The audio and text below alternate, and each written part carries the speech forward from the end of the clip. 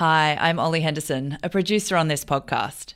We have some great news to share with you. Thanks to all your support for listening to our podcast. We've been given the green light to make another season.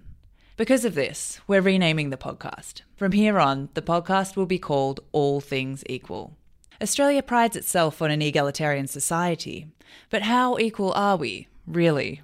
The next big story we are chasing isn't just about women. It's actually not really about adults at all. It's about young people, students. You'll hear from Ollie. I think the first time I slept on the streets was like when I was late 12, maybe 13. As he tells us his story of trying to attend school whilst experiencing homelessness. And Sunshine. I ended up approaching 12 schools in our local area to take my son. Who struggled for years to get her son, who has a disability, into a primary school. All Things Equal takes you into the school and beyond, where kids aren't immune to the power imbalances at play in our wider society. We find out what happens to kids who fall between the cracks and who's there to catch them. We also have some other great news. We won an Our Watch Aussie Award for Best Reporting on Violence Against Women for the episode Condition of Entry.